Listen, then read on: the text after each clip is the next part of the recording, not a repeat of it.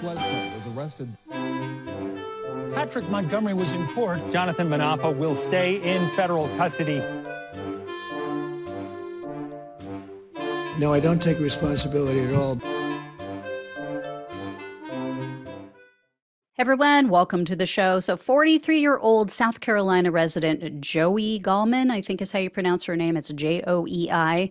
I guess she goes by Josie. She traveled to D.C. with her husband, also with their friend, a man named Alan Culbertson. And after Donald Trump's speech was finished at the Ellipse, they headed over to the Capitol.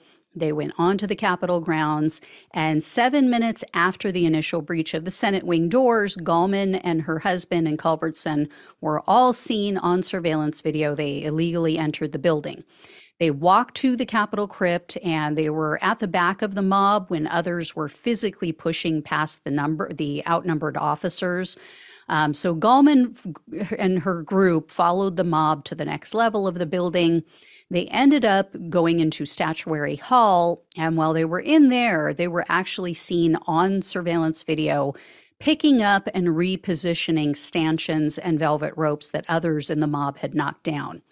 From there, they made their way to the Capitol Rotunda. They took some more photos in that area before a group of officers came in. They created a police line and they physically forced everyone out. So they were inside the Capitol for a total of 35 minutes before exiting. And the FBI interviewed Gallman following the Capitol attack, and she told agents that she regretted entering the building.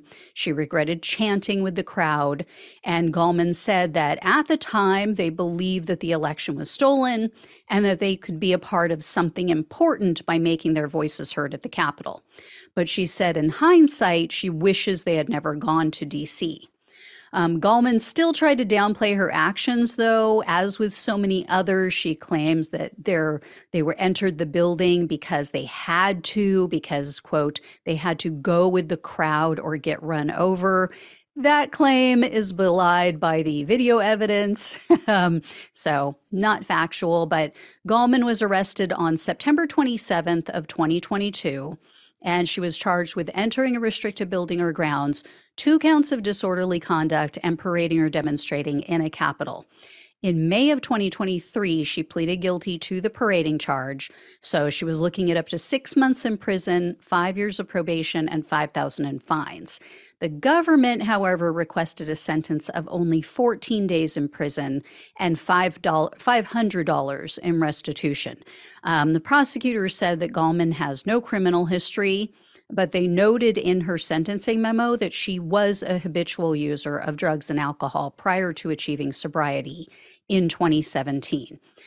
U.S. District Judge Amy Berman Jackson presided over Gallman's case, and I couldn't locate any information about what was said at the sentencing hearing, but Judge Jackson sentenced Gallman to only 18 months of probation, 50 hours of community service, a $1,000 fine, and $500 in restitution. As with her husband, I have mixed emotions about this sentence. First of all, I'm surprised. This judge is typically a lot stronger than this.